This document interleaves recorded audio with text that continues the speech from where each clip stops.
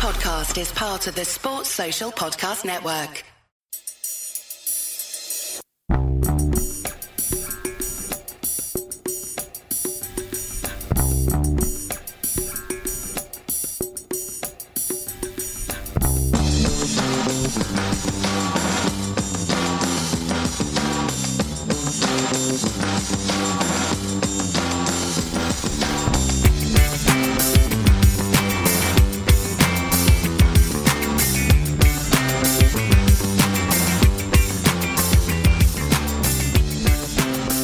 Back to a Celtic state of mind. I'm Paul John Dykes, and this afternoon I'm joined by Lawrence Connolly and James Jota McKenzie to talk all things Celtic. How are you doing, guys?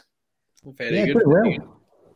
Brilliant. It's great to see the pair of yous. Obviously, Lawrence and I covered the game at the weekend, James. Where were you watching it? How did you enjoy or otherwise your weekend? I wouldn't say I enjoyed it. I suffered through it from the comfort of my own home. But I'm sure we'll get to talk about that game very, very soon because there's a lot to cover about it. You guys have covered it at great lengths already after the game. But we'll see what I've got to say a bit later on.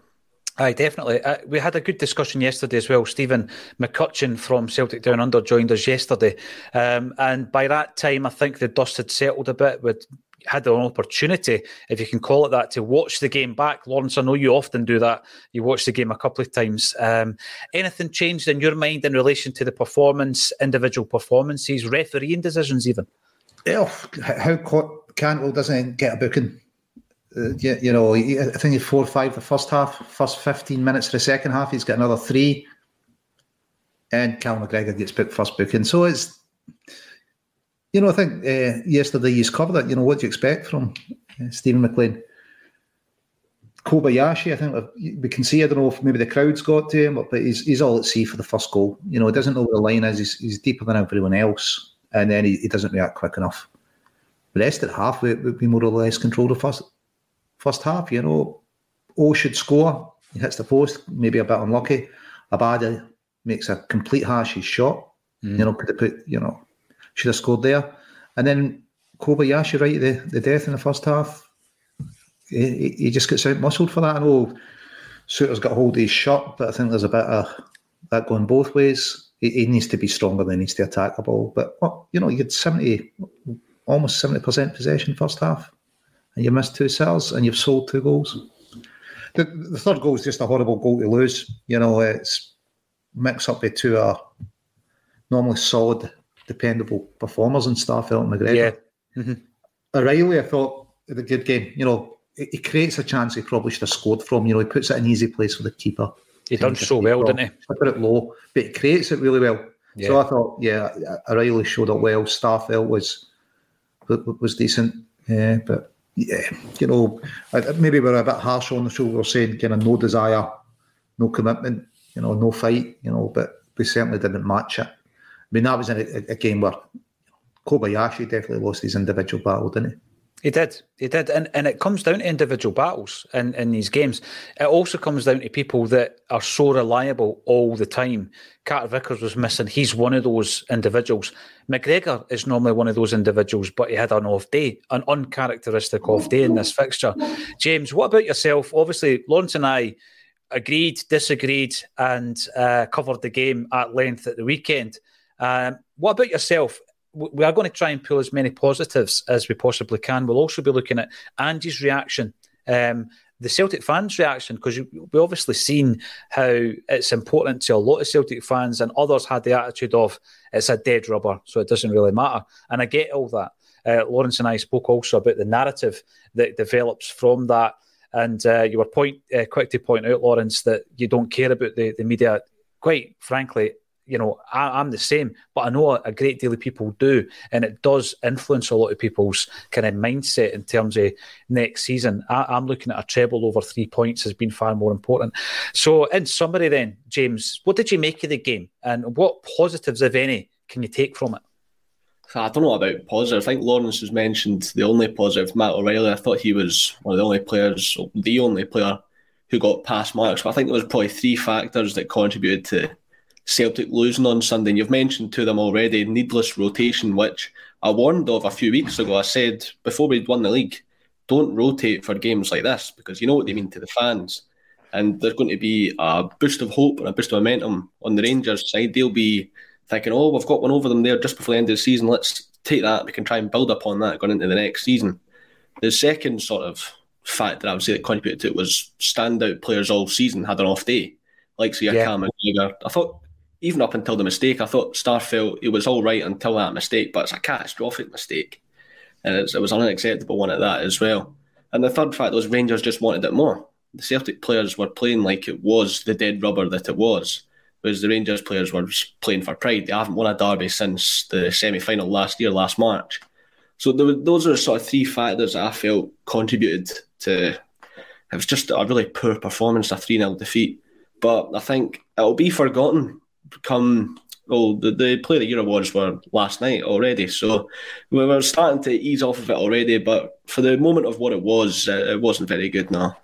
No, we'll be talking about other factors. And by the way, I didn't mean to make your eyes bleed for a second day running by having this jersey behind us, but we were going to have Natasha Meikle hosting the show today, but there's been a few technical issues, so I didn't have time to move the mannequin. Sorry, guys. Sorry, everybody.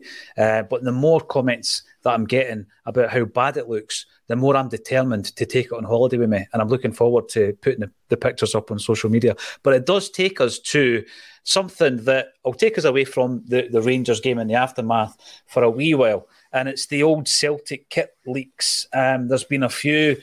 Lawrence, when it comes to Celtic jerseys, I am something of a traditionalist. I think there's a lot of things that no matter who the manufacturer is, they shouldn't get wrong.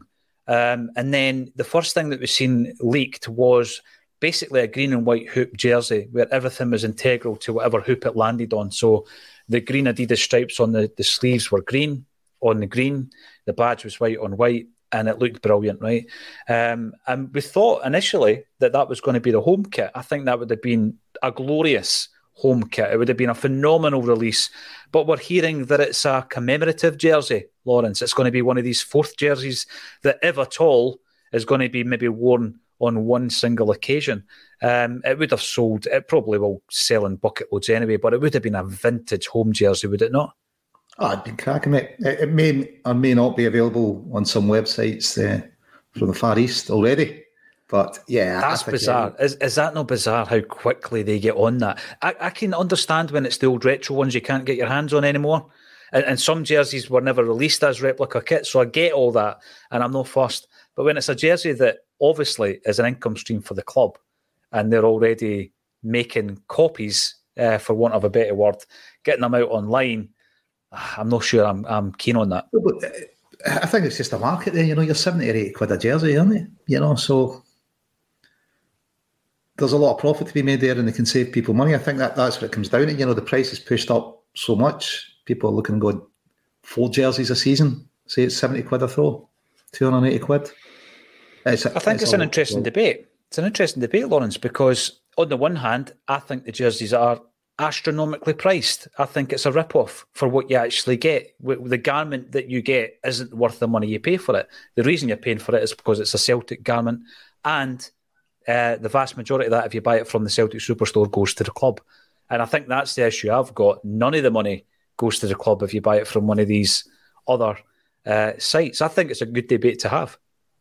Yeah, well, I don't know, if you've got 70 quid to spend, and I think you can get it for about 20 quid, can't you, the copies? It leaves you 50 quid you could spend in the Superstore, I suppose, if that's what you're really desperate to get your money there. Listen, I think it's down to pricing. If they're reasonably priced, there wouldn't be anywhere near the market there is for cut price jerseys. But if they didn't sell at that price, James, the price would drop. So they're obviously selling, aren't they? Worldwide. Yeah, I like to wait until the end of the season where I can pick up a top for about £29. Like now, I haven't bought any of this season's jerseys. I've been waiting until these very sort of moments right now where I can pick up the bargains. But the thing is, with football tops, I'm only going to get.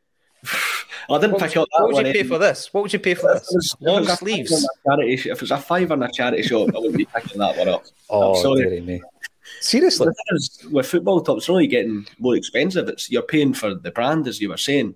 And when you've got teams like PSG doing collaborative tops with brands like Versace, the tops, they're only going to be getting more expensive, but it's becoming more of a sort of fashion thing than just club gear these days. No, it definitely is. And I think that PSG obviously are at the forefront of that. Celtic, will there be tie-ins with fashion brands? I don't know. Do PSG have Sambas? Very good point.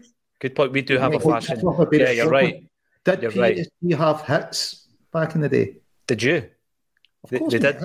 They did a range of football boots as well.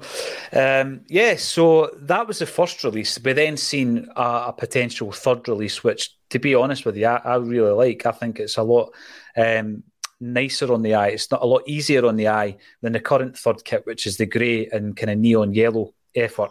And then another one dropped, and we've seen two versions of this supposed home jersey, which had a stained glass effect within the hoops as well, when it went down like a lead balloon on the socials.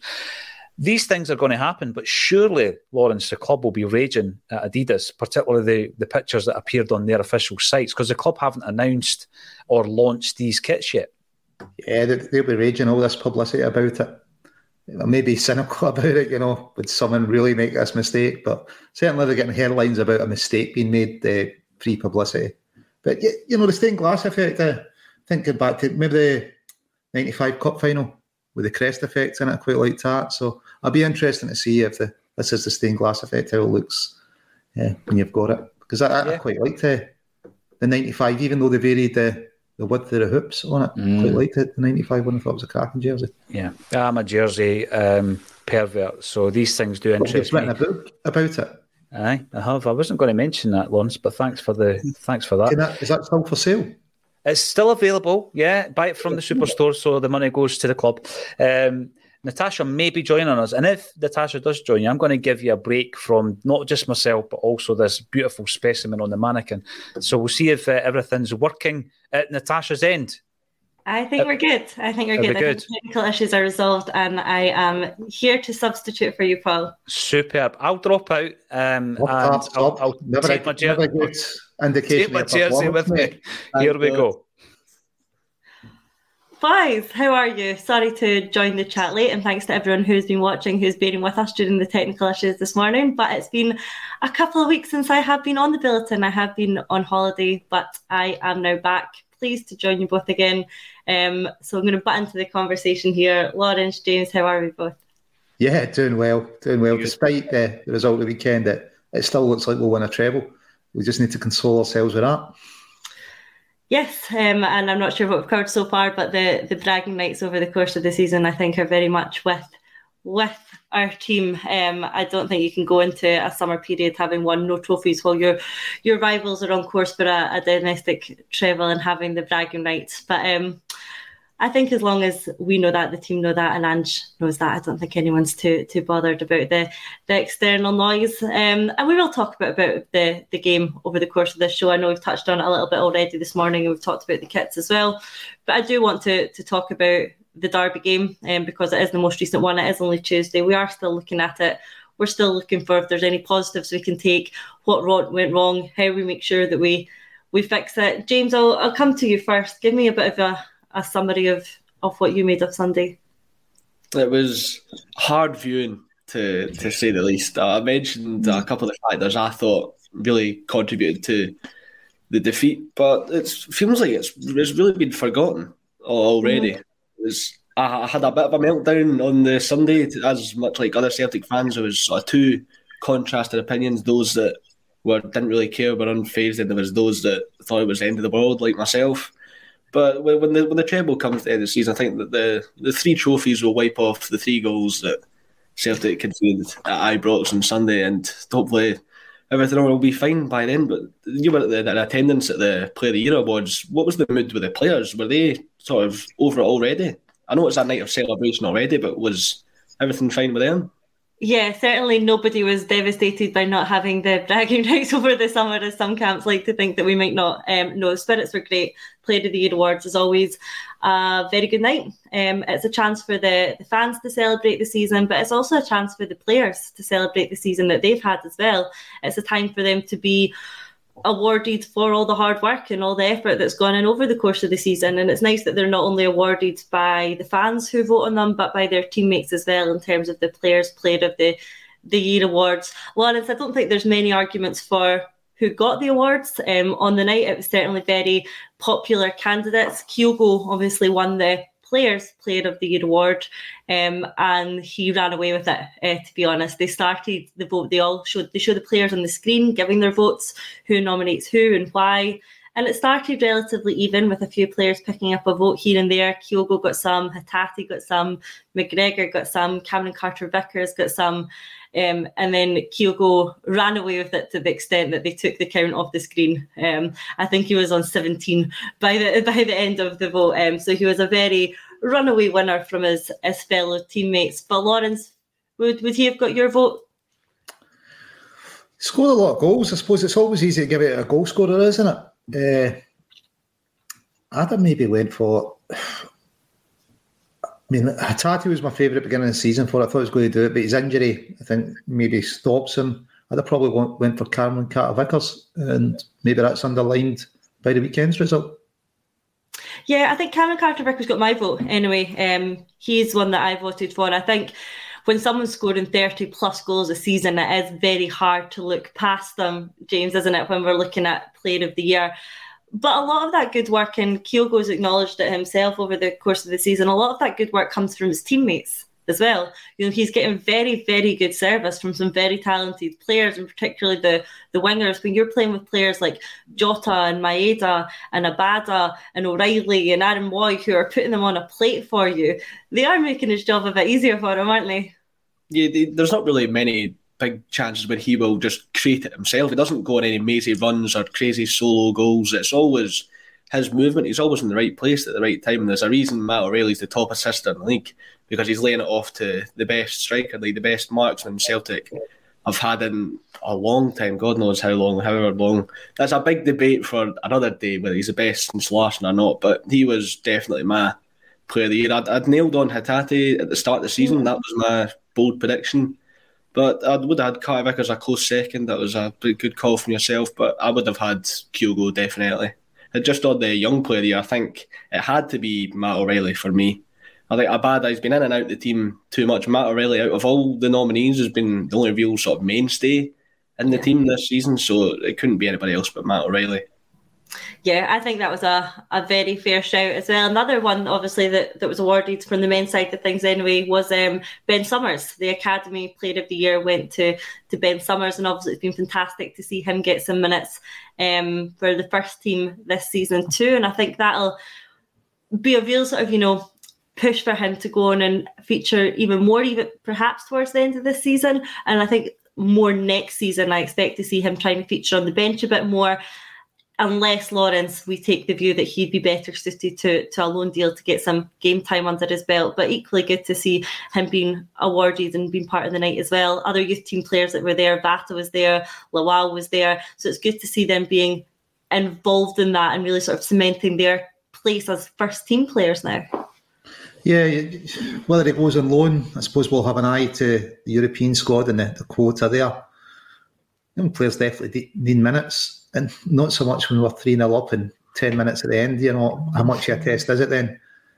So, we talk about it often. How do we develop players to the correct level? The loan leagues, it's not the toughest league in the world. So, it'll be down to Ange. I think look at the quota, maybe get them out for half a season on loan. If we're 3-0 up and they come on for 10 minutes, it's not the toughest test for them. Rather than getting kind of 90 minutes week in, week out would be better for half a season, develop them quicker. Yeah. James, before we move on, I do want to talk a bit about the game on Sunday. We've not had a chance to catch up about it yet, and I want to hear in the comments as well a bit about what went wrong and what we've learned from it. For me, I think it was a case of too many changes, both forced and enforced as well. Which is interesting because I think we've talked a lot throughout the season about the changes, about our strength and depth, about how there's a limited drop-off in quality between our first 11 and our so-called second 11, although I know Ange really enforces the fact that he doesn't have a first and second 11. He has an 11 who he thinks will win the game ahead of him. But we do tend to know who's our starting 11 and who our substitutes are, if you like. But something that we've said throughout the course of the season is that when we make these changes, there isn't that big a drop-off because of our strength and depth, because of that quality. We look at our bench and we say they could walk into any other team in this league with ease. But on Saturday, we made some of these changes, but we did see a big drop-off in terms of the quality. So what do you think, Lawrence? Is it a case of too many changes at once, or does the second 11, if you like, maybe not have that strength and depth that we thought they did? I think, there's a few factors, not least we've won the league at a canter and it's over. As much as people say, keep your standards up, it's hard to be as motivated when you've already won it, Mm-hmm. So, if that was a title decider, would the players have put more in it? I think they definitely would have. No away fans is a factor. Is there a drop-off in quality? Well, I think there is. We put out a really young team, but they need to get experience. Players like Abada, is he going to be a 90 minutes player for us? He's a great impact sub at the moment, but what a chance he has in the first half. He's got to score with that. Bernabei's not had a lot of minutes. Kobayashi's not had a lot, neither is O. These guys need to learn the pressure that they're facing, the standards that's demanded of them. Callum's come out and said, we fell short of that. It's making sure it doesn't happen again, isn't it? Yeah, that's the important point. And James, for me, I feel like Ange is the sort of person that we've come to know over the course of the last couple of seasons. He's very strong on mentality. He's a winner. He likes to win. Every single game is important to him, and we've got a lot of really strong leaders in that dressing room as well. We're talking about players like Callum McGregor. We're talking about players like Joe Hart, Greg Taylor. For me, I would be really surprised if there was a mentality aspect coming to this, because the game in the context of the league isn't going to change any positions, but there is no game for Celtic, and certainly no derby game, that can be considered meaningless, if you like. So I feel like the players will have still went out there with the right mentality, or do you think, as Lawrence says, was there this element of the league's won, and does that impact the performance even subconsciously, even if they're not acknowledging it or feeling it? Is there some subconscious part of them that didn't play to the same ability they would have been able to had that game mattered in the context of the league positions? I think I'm in the same boat as Lawrence on this one. I think the Rangers, they were getting first to every ball. Whereas if you look at the derbies that were played over the course of this season, it's been Celtic's pressing that has led to goals. It's been Celtic's fight that has led to us having the control of the game. And we were just really lacking that, I thought. The Lawrence mentioned a big chance missed. I think we could have really done with Daiz Maeda in the team just to even help pin Rangers back a bit, because Rangers, despite Celtic having the possession, most of the attacking chances were going Rangers' way. Having Daiz Maeda in the team would have helped sort of keep Celtic on the front foot, and even when Rangers are trying to build out from the back, you could have had a Daiz Maeda trying to press them and hold them back. So I think the mentality of the team, it looked a bit questionable on the day. It's not been questionable over the course of the season, because we've won the league at the end of the day and we're on course for another treble. I don't think you can question the mentality over the course of the season, but just that game, you definitely can. And Rangers clearly had a bit more fight on the day. Yeah, I think that's right. And I think it's important to remember that while we are looking at the most recent game, which we do every time we come on here on Acsom, we look at the most recent game, which in this case was Saturday's. We look at that, we analyse it, we look at the good parts, we look at the bad parts, and we're doing the same again today. It was a 3-0 defeat. It's something that we're not used to, but we are going to look at it. But that's in no way taking away from anything that we have achieved over the course of the season, which has been absolutely phenomenal yet again. And yes, like you said, James, we've all said Rangers deserved to win that game at the weekend, but Celtic deserved to win the league. Over the course of the season, we're the team who are the better side and have deserved to win the league. So I think it's important to remember that even while we are analysing this one. Lauren, something that you mentioned as one of the various factors that contributed to the defeat at the weekend was the allocation and the atmosphere. As we know, there was no Celtic fans in there. There was no one back in the team. There wasn't even the token 700, and we know why that is. We know that Celtic were concerned about the safety of those 700 fans who could have been there, so the allocation was turned down while they were still at those numbers. Lannis, what sort of impact do you think that had, not having anyone at all in the stands to back the team? I think for me, it didn't have the same sort of derby feel to it, but I think that's, a combination of things again. I think I was at the Beanback at Celtic Park watching it on Saturday, and even from the start, it just didn't really feel like a derby. I know the league's won. I know that probably has something to do with it as well. Then when it came on the TV and, there's no Celtic fans there, it didn't have that derby feel to it. And do you think it affected the players not having any fans at all and giving them their backing? Listen, I think fans, definitely affect the player. We hear players talk about it all the time. It drives them on.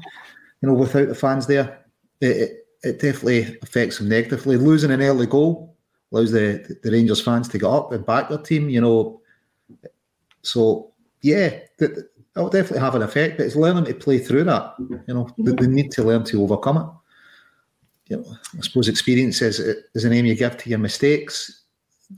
Saturday there was a lot of mistakes, but the atmosphere for me, was intimidating. A lot of illegal, sectarian, racist songs throughout that Sky don't seem to feel worthy of highlighting. Players getting objects thrown at them as we knew would happen. What will it take for the SFA or the SPFL to step in? Well, it's certainly another game where there was incidents that can be talked about that aren't to do with the football, and when O'Reilly's taking the corner and things like that, it's not nice to see, is that no one wants to watch a derby game and see that sort of thing going on. But the worst thing for me, like Lawrence, as you've touched on, is that it's hardly mentioned. It's just seen wrongly as part and parcel of it now. It's just another occurrence of something like that happening, and it gets not even mentioned. It gets forgotten about almost in the days that follow. The last thing that was highlighted, when to get goal disallowed rightly, ref gets death threats. What emboldens these people to make death threats? Is it being allowed to sing illegal songs for goodness knows how many years without any real action being taken against them? Would that say, well, it's okay for you to break the law because, it's safe call? That's fine. Does that, if you're saying it's okay for you to go beyond the mark there, why wouldn't they take it further? Why aren't they pushing it further? The authorities need to look at this and go, well, we can't give a fan base carte blanche and then walk away when something goes wrong. It's not that long ago with a manager receiving bombs and bullets through the post from that very fan base. Why do they think that's acceptable? Is it because society allows it? Yeah, I do wonder what we'll see going into next season. Personally, I think there will be a return to allocations. I don't think they'll be at the levels that we've previously seen in the derby games. I don't think we'll ever get the full Broomloan stand back again. But James, I think we will see some sort of agreement that we come to. I think maybe around the 3,000 mark to get both sets of fans back into each other's stadiums going forward. Next season, we know it's in Rangers' hands to fix. We know that the club have made that proposal. We know that it's been rejected. We know that it's up to them to bend on that position. James, is it something that you would want to see going forward next year? Is that 3,000 Celtic fans in Ibrox supporting the team? I think that could have made a difference on Saturday. We know that players like Callum McGregor have come out and spoken about it before, and they've said that they would have even welcomed the 700. We know why it was turned down, obviously because of the safety reasons that we've touched on. But even 700, he said before, is preferable to none. And looking at the comments now, so thank you for everyone who is coming in and weighing in on this one. But there is a lot of support for returning to some sort of European-style allocation, James. Yeah, I'd love to see it. And as you mentioned, the players love to see it as well. I was there at the Callum McGregor press conference when he was asked about it, and he was clearly on board. He knows how important this derby is. He knows how big it is on a global, worldwide scale in the world of football, and it's about how fierce the rivalry is. And what's a rivalry if there's no opposition, if there's no opposition fans? Is it really a rivalry? That's a big part of it. You need the fans back, but I don't really think it's going to return next season. I think it'll be quite a bit down the line because neither clubs really want to budge in it. I don't think Rangers would budge until they won a league title and they were on top, because it would be, I think they would almost see it as admitting inferiority by sort of giving up the allocation. I don't think they would see it as being the bigger man or the bigger team. So you've just got to hope that the clubs can come to some sort of stalemate and just give back the allocation, because for both fans, it's a benefit for both fans, and it's just to bring the derby back to what it was years ago. It's one step forward towards that. Yeah, I think so. And I want to look forward as well. I want to look forward to the St Mirren game, because we learn things from defeat. I think you learn more from defeat than you do when you win. So there'll be plenty for Ange to learn and to analyse from that defeat on Saturday. And I think what Saturday was, I think it was a real opportunity for a lot of these fringe players to play themselves into perhaps a position in the cup final. I think it was a real opportunity for them to go out and make their mark, and we'll look at them in turn. But for me, I think Ange has got a bit of a debate now, because I don't think any of the fringe players who came in really made enough of an impact or enough of a positive impact to say to him, boss, I should be starting that cup final. I don't think any of them did that. So looking ahead to St Mirren, I wonder whether he has the option of either giving them another go at it, and we see the headline on our screen, and confirms that there are no freebies, which is very much true. So do you give some of these players, players like Abada, do you give them another start at the weekend against St Mirren, or do you turn to some of the other fringe players? Perhaps some of the substitutions came on, looking at players like Haksabanovic, Jawata, even Turnbull. And I think we can look at them in turn, Lawrence. So the players, who came in either enforced or otherwise, we're looking at players like Abada, we're looking at Kobayashi, we're looking at Ralston, we're looking at Bernabe.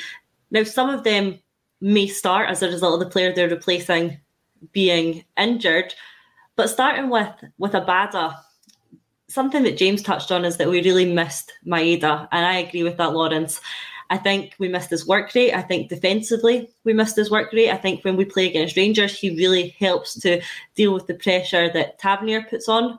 So I think his defensive work rate was a loss as much as his attacking work rate was. Abada got the nod. We know that he's been good against Rangers in the past, but I think that was a game for Maeda, and I don't think Abada did himself any favours in terms of saying, I should be playing that cup final, Lawrence. Yeah, listen, with Abada, I think, we see why Ange kind of takes him in and out the team. He's still very young. He's got phenomenal numbers, but, it can be hit and miss. It didn't work well for him. I wouldn't be surprised to see the same defence start again. AJ is injured. Gavin Carter-Vickers is out. So that's, Ralston and Kobayashi have got to start. Greg's been carrying an injury. A team needs to find its rhythm. That, that defence, the more minutes they get on the park, we need to bring them on. We need to know, are we looking at another left back? Is Bernabe going to be good enough next season if we're missing him? Owen Kyogo, that's our two choice of strikers. Owen's not had a lot of minutes either. He's looked okay so far. He's looked decent, but we need to give him more minutes. So I wouldn't be surprised at that. I suppose it's the more established French players that you're looking at and going, Bada, yeah, you're maybe not a 90-minute player yet. You're an impact player. You're a second half player, but not quite the 90-minute player. But, he's a very young player, isn't he? So he needs to learn. The league's free, it's just preparation for a cup final. I know Ange's saying there's no freebies, but, we're not going to lose the league now. It is. So it's as close to a freebie as you get, isn't it? It is. James, I think, as Lawrence has touched on, he's one of the ones that you really, I think, debate. The guy needs minutes. He's young, he's got a lot of potential, but he needs minutes under his belt. We gave him a very big task in terms of leading the line at Ibrox. I think he came up a bit short. I don't think that he got involved enough as perhaps Kyogo would have. He had 7 touches on the ball before, at half-time. You need your striker to be more involved in that, and I absolutely do accept the point that he perhaps wasn't getting the service from the players round about him, that Rangers were nullifying his threat a bit more. But for me, I certainly think Kyogo would have been putting himself about a bit more and coming and trying to find the ball if he was getting that few touches. But there's the debate, isn't there? He needs minutes, so we've given him minutes. Ange says there's no freebies, but does he get more minutes yet again against St Mirren. For me, I would be tempted to play him again. We already know what Kyogo's got to offer. We know that he's a goal scorer. We know that he's our player of the year. He will start the cup final. I don't think there's any debate about that. Is there any point in starting him against St Mirren? He doesn't need more minutes in his legs as such. I'm sure he's still training very hard at Lennoxtown. Is there any point of bringing Kyogo back in for a runabout before the cup final? For me, I would say let's maybe give him the last 30 minutes. But I think despite not being on his best at Ibrox, I think should lead the line again from the start and get more minutes under his belt, James. Yeah, I think you've got to give minutes. You've got to give the fringe players minutes in this game in general, because it'll be pretty strange if Ange completely rotated the team for the Rangers game and then went back to full strength for St Mirren at home. It would basically be admitting he sort of fluffed it and got it wrong at Ibrox. But I don't think O's at a level to be properly competing with Kyogo at the moment, at the same level Giakoumakis was. He's still a few levels below that, I think. And the only way you're going to get him to that level is by giving him game time. And I think this would be a good game for it. I think St Mirren are probably the worst team out of the championship group in the split. So I think this will be a game where you could really give a chance. And I wonder if Bernabeu will stay in the team as well, because I've seen a lot of stick going his way. I wasn't very impressed with his performance, but I didn't think he was the worst fullback on the park at Ibrox. I thought Ralston had a very poor performance, but Ralston, he's got to stay in the team. But I wouldn't be surprised if Greg Taylor came back in the team either. But I'd like to see Iwata that you mentioned a bit earlier as well. I'd like to see him in front of that as well, because I've always been impressed with Iwata when he's played in the limited sort of minutes he's had at Celtic. I think if we are looking at Taylor perhaps carrying a knock, then it comes into the same category for me as Kyogo does. Is there any point in playing him against St Mirren at home and perhaps saving him for the cup final? I think I agree with James Lawrence. I think one area that we really did struggle with at Ibrox was our fullback positions. We know that neither are our starting fullback, and both players that they've replaced are players who've been really important for us this season. Greg Taylor obviously got a Player of the Year nomination, particularly in the first half of the season. He was massively important for us. And then also Alistair Johnston came in for the second part of the season and has shown to be a more than adequate replacement for the departing Juranovic. So two really key players for us who a lot of our good work comes from.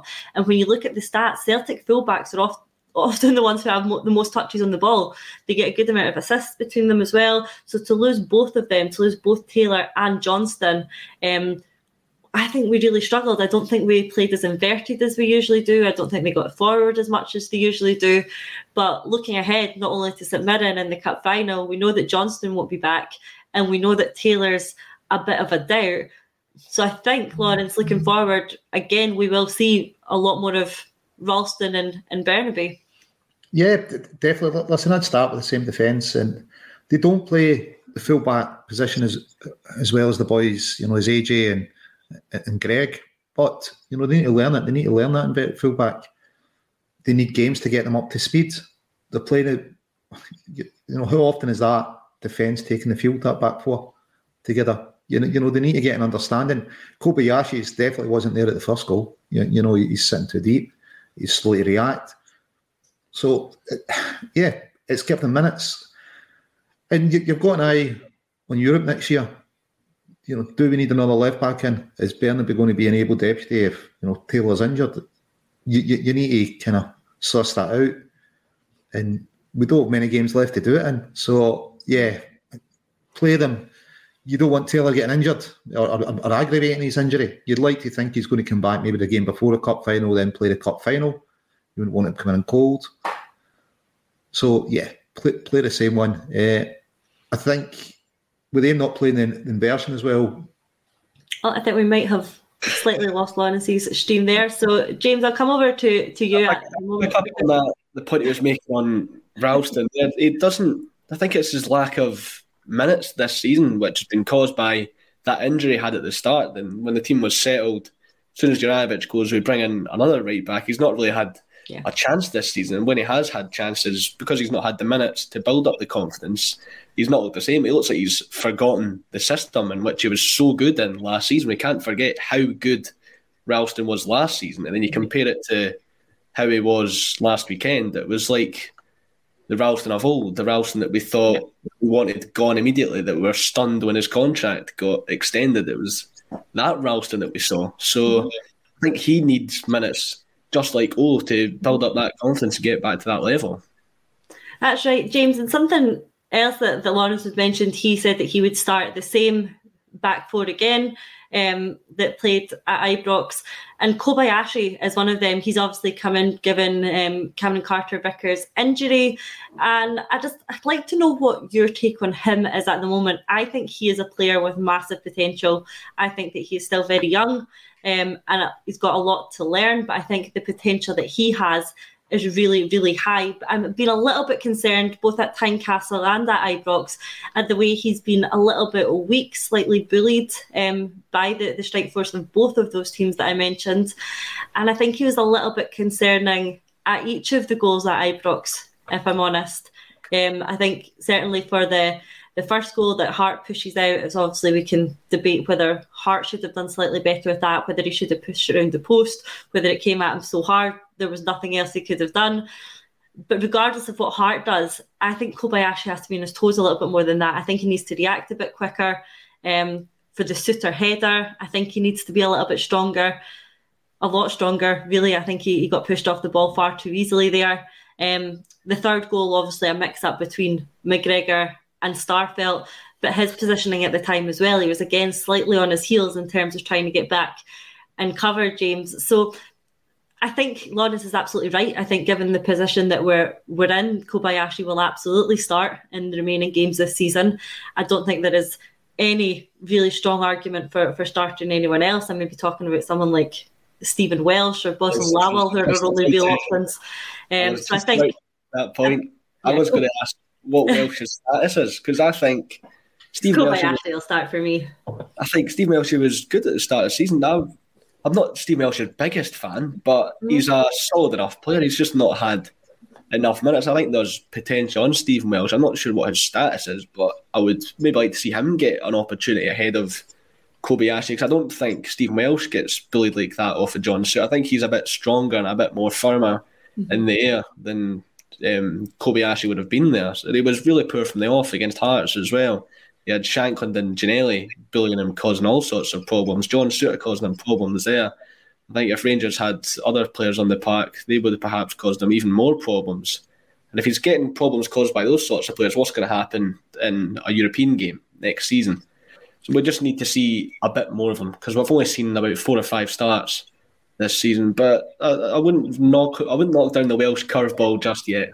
Yeah. Lawrence, I'll come to you on this one as well, because I think for me, if it hadn't been for the fact that Kobayashi needs a bit more game time before the cup final, I think the game against St Mirren would be a great chance to give Stephen Welsh some minutes, or even Bosun Lawal, who has been in and around the first team training for a while. I don't think he had his best game in the cup final. I think that he's played a lot better, and in the B team games I've watched this season, he's looked head and shoulders above some of the other players on the pitch. But I don't think in that Youth Cup final that Celtic won on penalties, I don't think Lawal had his best game, albeit scored a good penalty in the shootout. But if it wasn't for the fact that I think Kobayashi needs a little bit more game time, needs some more time within that back four to settle a bit before the cup final, if it wasn't for that, I think I would have liked to have seen a bit either Welsh or Lawal getting some game time against St Mirren. But for me, I think it needs to be Kobayashi. Listen, I think if you're Stephen Welsh, I think I think he's a decent player, and I'd like to see him a bit more. And I think Ange has decided he doesn't have a future as a start player for Celtic, and that's it. I think he'll be moved on in the summer. Lawal, the jury's still out on, but I think it's miles away from being a backup centre half. In reality, would you get to Europe next season with him there? No. So I think it needs to be Kobayashi to see what we've got, to see if he's up to a level. If not, we're going to be after another centre half. And we've got 4 games left. He needs to stand up. He needs to get up to speed and show Ange that he was right to reward him. He was right to let Gents go and bring him in. Because if not, we'll need a replacement for Europe. We'll need a better level of centre half. And don't forget, I think Starfelt's been brilliant, but we may face some bids for Starfelt. Yeah, summer. I think Starfelt was very good, and I do want to come on to that and talk about the players who we do think were good at Ibrox, because there were some performances which, weren't all that bad in the grand scheme of things, James. And Paul John was on yesterday talking about who got pass marks, and the players that he said were Starfelt, and he also said O'Reilly and Jota. And looking back on it, I probably agree with that. One player that you'd always usually have in that list is Callum McGregor. But I think our midfield got slightly overrun at Ibrox. He obviously was involved in that mix-up for the goal. Mistakes happen. He's been absolutely phenomenal this season. And if anyone isn't prone to a mistake, it's certainly Callum McGregor. But I think, James, for me, if you were sort of looking at pass marks, O'Reilly, Jota, and Starfelt, for me, probably does feature in there again. I know he was equally as involved in the mix-up as McGregor was, but other than that, I think he defended relatively well. I think just on McGregor, that's one of the worst domestic games he's had at Celtic in a long, long time. Like, he'd be going back to the COVID season to try and pick at a McGregor performance to equal how poor he was at the weekend.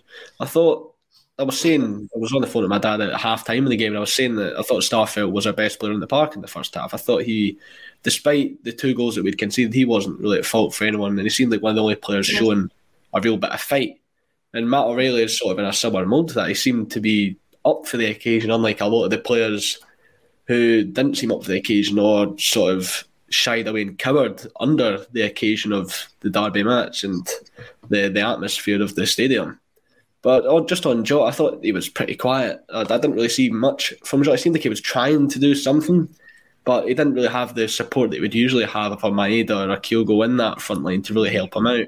It was an Abada who hasn't really played that often, and I know who we've barely seen in a Celtic shirt. So perhaps we would have seen a bit more from Jota had he had sort of better partners up there with him. But I'd agree with most of those pass marks. I'd say O'Reilly and Jota. If I was being really kind to Celtic players, I'd say O'Reilly and Jota. But for me, it would just be Matt O'Reilly. Lawrence, I'm going to put that one over to you as well. I think for me, I probably agree with James. I'm a wee bit on the fence on Jota. I think what he does is he was always shown for it. He was always trying. He was always trying to take someone on. He was always willing. Was it always coming off? No, it wasn't. The players round about him probably didn't really help that particularly either. I think he obviously links up a lot better with Kyogo than he did with O, given O's limited touches on the ball. I think that fact is true. But Lawrence, if you had to give pass marks out for the game at the weekend on Saturday, who would have made it for you? Well, definitely Starfelt, without a doubt. I think he was easily the best player. O'Reilly, he was trying to make things happen. He should the chance he creates for himself, he should have put it hard and low when he's through. But I'd give O'Reilly. Jota's shown he wasn't hiding. He was trying stuff. I didn't think Tony Ralston had a bad game. He puts one on a plate for Abada in the first half. I think probably second half was the biggest disappointment, the lack of fight in the second half. First half we had chances, we've lost 2 soppy goals, but in the second half we didn't really look like turning it around, other than O'Reilly creating a chance. You're thinking there's not a lot happening out there. Callum was he said his elbow short, his normal standard.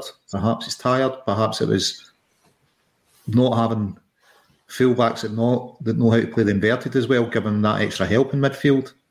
But it's a bad day at the office. It's a second league game lost this season. Put it behind us, move on. As long as we learn from it and say, look, we don't want to drop the levels again. I suppose the flip side you can look at it is if we only drop our levels twice a season, domestically, it's not the end of the world. I do think we have to put it in that context, and it is one game over the course of a very, very successful season. We can look at it, we can analyse it. And I'm sure that will be going on to a much, much bigger extent at Lennox Town, and a good opportunity to take a little bit of a step back and look at what goes right and what goes wrong, especially ahead of a cup final. I know that Celtic are strong favourites going into the cup final, but it's a one-off cup game and you never know what can happen, and we will need to be on our best and we can't be complacent about it. And maybe suffering a defeat like that helps to avoid complacency, and I'm certainly sure that there will be a lot of players who will be needing to put in a very, very big shift at Lennoxtown over the coming weeks, and a good performance against St Mirren if they do want to keep their place for the cup final. Now, thank you for everyone who has been commenting. We are seeing them all. Paddy Labrie has come in and asked why there aren't any comments on the screen, and the answer is technical issue. The technical issues that were affecting us at the start of the show are meaning that we cannot bring your comments up on the screen throughout the course of today's bulletin, but we very much appreciate them. We can see them, we're reading them, and please do keep them coming. If you're not watching live, please do let us know what you think of the show and feed into any of the points that we're making in the YouTube comments section as well, and of course on our social media pages too. So thank you for that. Guys, I also want to talk about our women's team, because I've not been on in a couple of weeks and it has been a very exciting few weeks for the women's team. I got back from holiday on Thursday and went straight to Celtic Park for that game against Glasgow City. It was absolutely fantastic. The girls won 3-1, and we'll talk about what that does for the league title challenge in a minute. But I want to talk firstly about the atmosphere. You know, as we saw the Green Brigade boys, North Curve, they all got together, they occupied their proposed Celtic end and gave an example of what that could look like should that go ahead. And it was certainly a spectacle. And I know the girls and Fran absolutely loved having that backing. They didn't sit down, they sang for 90 minutes. It created an incredible atmosphere and it looked really good as well. You know, when the girls are shooting into that end in the second half, I think that massively contributes to the fact that they're able to push on and get that victory. And I absolutely do get the reluctance of a lot of fans who have sat in that stand in those seats for years and years, for generations, who have emotional attachments to their seats, who don't want to give them up for a proposed Celtic end. And I think, you know, for that reason, I think there will be a lot of opposition, which might mean it does struggle to go ahead in the way planned at the moment. But James, did you see some of that game? Did you see the atmosphere? What did you make of that? Yeah, you can see it all from the girls' Instagram feeds. They clearly loved the turnout. Is it the record for the Scottish women's crowd? It was, yeah, absolutely fantastically. Celtic now hold the record for domestic club game attendance for a women's match.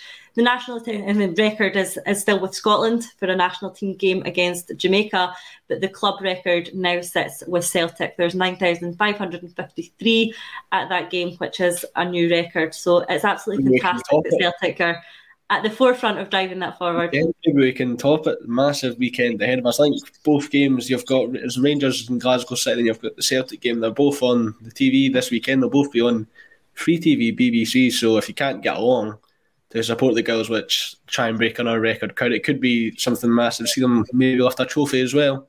Try and catch up the TV as well. Yeah, I mean, that's it. So throughout the course of this broadcast today, it has been announced that Celtic will be playing their final game of the season against Hearts at Celtic Park. So that game has been moved from Airdrie to Celtic Park. So the girls do get to play their final game of the season there at Celtic Park. And let's try and hit the 10,000 barrier. Let's try and re-break our own record, because it's shaping up to be some into the season. We are now going into the last game of the season with 3 teams still able to win the league: Celtic, Rangers and Glasgow City. So this one is going down to the wire. Just to give a bit of a recap of where we're at, with 1 game to go, Glasgow City are on 80 points. Celtic and Rangers are both on 78 points, and Rangers are 1 goal better in terms of the goal difference on Celtic. So what do we need to happen this weekend? If Rangers and Glasgow City draw at that game that's going to be played at Ibrox, Celtic just need to win. If Rangers win that game at Ibrox, Celtic also need to win, but by 1 more goal than Rangers win by. I know that's a bit of a tricky one, but I think we are in a fantastic position. If I had to put a bet on, I think that Rangers will beat Glasgow City. I don't think Glasgow City are in their best form at the moment. They needed a very late goal on Sunday to win that game 2-1. And Rangers are playing relatively well at the moment, and especially with the game being at Ibrox, I think that'll give them the advantage. That'll see them beat Glasgow City. But I don't think that Rangers... touch wood here, I don't think Rangers will beat City by as many goals as Celtic could potentially beat Hearts by. Now, Lawrence, I'm absolutely in no way being complacent about this game against Hearts, but for context, Rangers beat Hearts 6-0 at the weekend. Now, Hearts did put out their youth team against Rangers in that game, which then obviously obliterated our goal difference and let them overtake us by 1 goal. Now, Hearts put out their youth team because their season is already technically over. They can only finish 4th. That wasn't going to change, so they gave some of their young girls the opportunity to play. Now, if they do that against Celtic at the weekend at Celtic Park, there is obviously potential for Celtic to make an impact on the goal difference there. So, Lawrence, it is coming down to the wire. How do you think Celtic's chances are going into this last game? You've got to back the girls. Although I was speaking to Chloe Warrington the other day. She moved the close season over from Celtic to City, and she still obviously thinks City have got enough to get them over the line. So unusually we're looking for Rangers to do us a favour there, and I think Rangers win. I think we win the league. I think, a new forward up front kit, she's hit the ground running. I think, if we play against Hearts second string, you could see 3 or 4 from kit alone. So I think, but if Rangers win, I think we end up winning the league.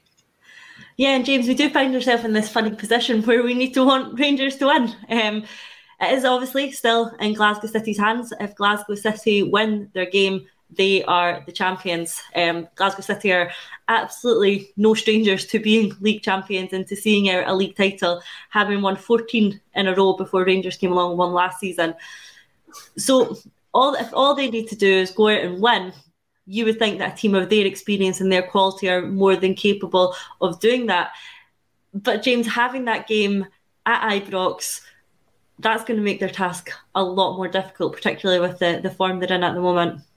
Yeah, and you'd imagine the Rangers fans would be trying to bring a big crowd for that one as well. But yeah. Glasgow, they were imperious for about 3/4 of the season, but just in this close season, when it comes to try to close the season out, they've stumbled a few times. I think we've taken points off them. Rangers have taken points off them, I think. So they're beatable. They're not imperious, so they've got to hope Rangers can get the job done and Celtic can put a good few past Hearts. And then hope for a title celebration for a record crowd at Celtic Park. It's been crazy, the strides that we've had with the women's team, even the coverage. People were complaining that, it's getting shoved down your throats. But you can see the records it's breaking out. It's only getting bigger and it's only becoming even more a part of the norm. So if get on board early with the women's football game. That's it, isn't it, Lawrence? It shows from that crowd that were there at Celtic Park, there is an appetite for the women's game. And I think everyone who went along and watched that game came away and thought that was absolutely fantastic. The nature of the game itself, going to go behind, playing really well in the second half, scoring the 3 goals, the atmosphere, there is an appetite for it. And I think equally across the city, I think Rangers will draw a big crowd for their game against Glasgow City.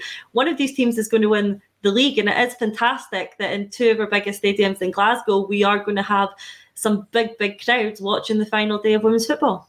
Yeah, it's brilliant. I'm sure birthday girl Lisa Robertson's going to be over the moon at the announcement she'll be playing back at Celtic Park. Mm-hmm. It's great to see. We started covering it, I think, COVID season. Mm-hmm. And it's just went strength to strength. You've got to hope, they've got enough to get it over. We had a cup double, cup success is good. I suppose very much like when Celtic first started, it was on the Matthew Marr history walk about Celtic's first league title. Cup was the all-important thing, but really winning your first league is what it's all about, isn't it? It's get the first one and build on it. So, yeah, we've got to hope that we've got enough to beat Hearts and the Rangers do us a favour, but no matter what, we hope the Celtic fans turn out and give the girls backing. Show Fran and the girls, a bit of support. Yeah, absolutely. And the game, again, is free to season ticket holders. The game at Celtic Park this weekend will be free to season ticket holders. So if you are a season ticket holder and want to get along and support the girls and potentially watch them lift that league title, then do go onto the Celtic social media channels and make sure that you're there to support that. But should results not transpire in our favour, James, there is still the Women's League Cup final coming up. Celtic play Rangers in that one at Hampden, so there is still the potential of silverware, even if the results this weekend don't all go the way that we want them to. And if we do manage to finish second, there is that all-important Champions League football next season. So it has been a good season for the girls, and it's potentially going to be a record-breaking one. Yeah, it'd be great if they could seal that European spot as well, because you can line up against so many of these other European teams that are really sort of leading the way and flying the flag for women's football across Europe. I think Barcelona had 90,000 crowd last year. If you can get Celtic to line up against some of these teams, much like it's only going to help develop the women's team. Much like with the B team when they're lining up in the UEFA Youth League against the top academies in Europe, it's only going to help develop the team further. It's only going to sort of harden their personalities, and it's only going to be a good thing. And hopefully we can get a bit more success with the Celtic women's team. Yeah, absolutely. And we were talking at the game at Celtic Park on Thursday about the potential of Celtic winning the men's treble and the women's double, and the trophies would actually require a reconfiguration of the trophy cabinet should that all go ahead to fit them in. So wouldn't that be a fantastic problem to have? We are at our hour mark here, so we are drawing to a close soon, but just a reminder to get along and support the women on Sunday the 21st at Celtic Park as they go for that league title. But for now, we will come back next week and see how all those results went and see where that leaves us. But James, Lawrence, thank you for joining me on this Tuesday afternoon on A Celtic State of Mind. Before we go, we're not the only club giving the cabinet makers problems. There's a club across the city approached a cabinet maker to make a cabinet for bragging rights. I just don't have a clue what we're talking about.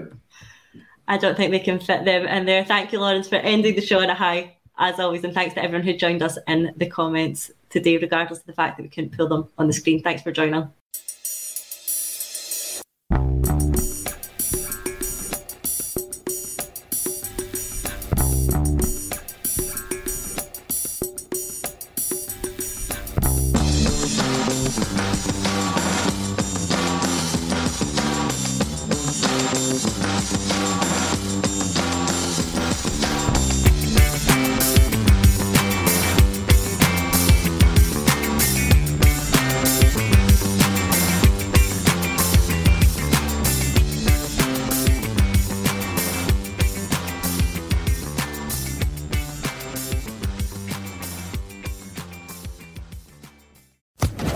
Social Podcast Network.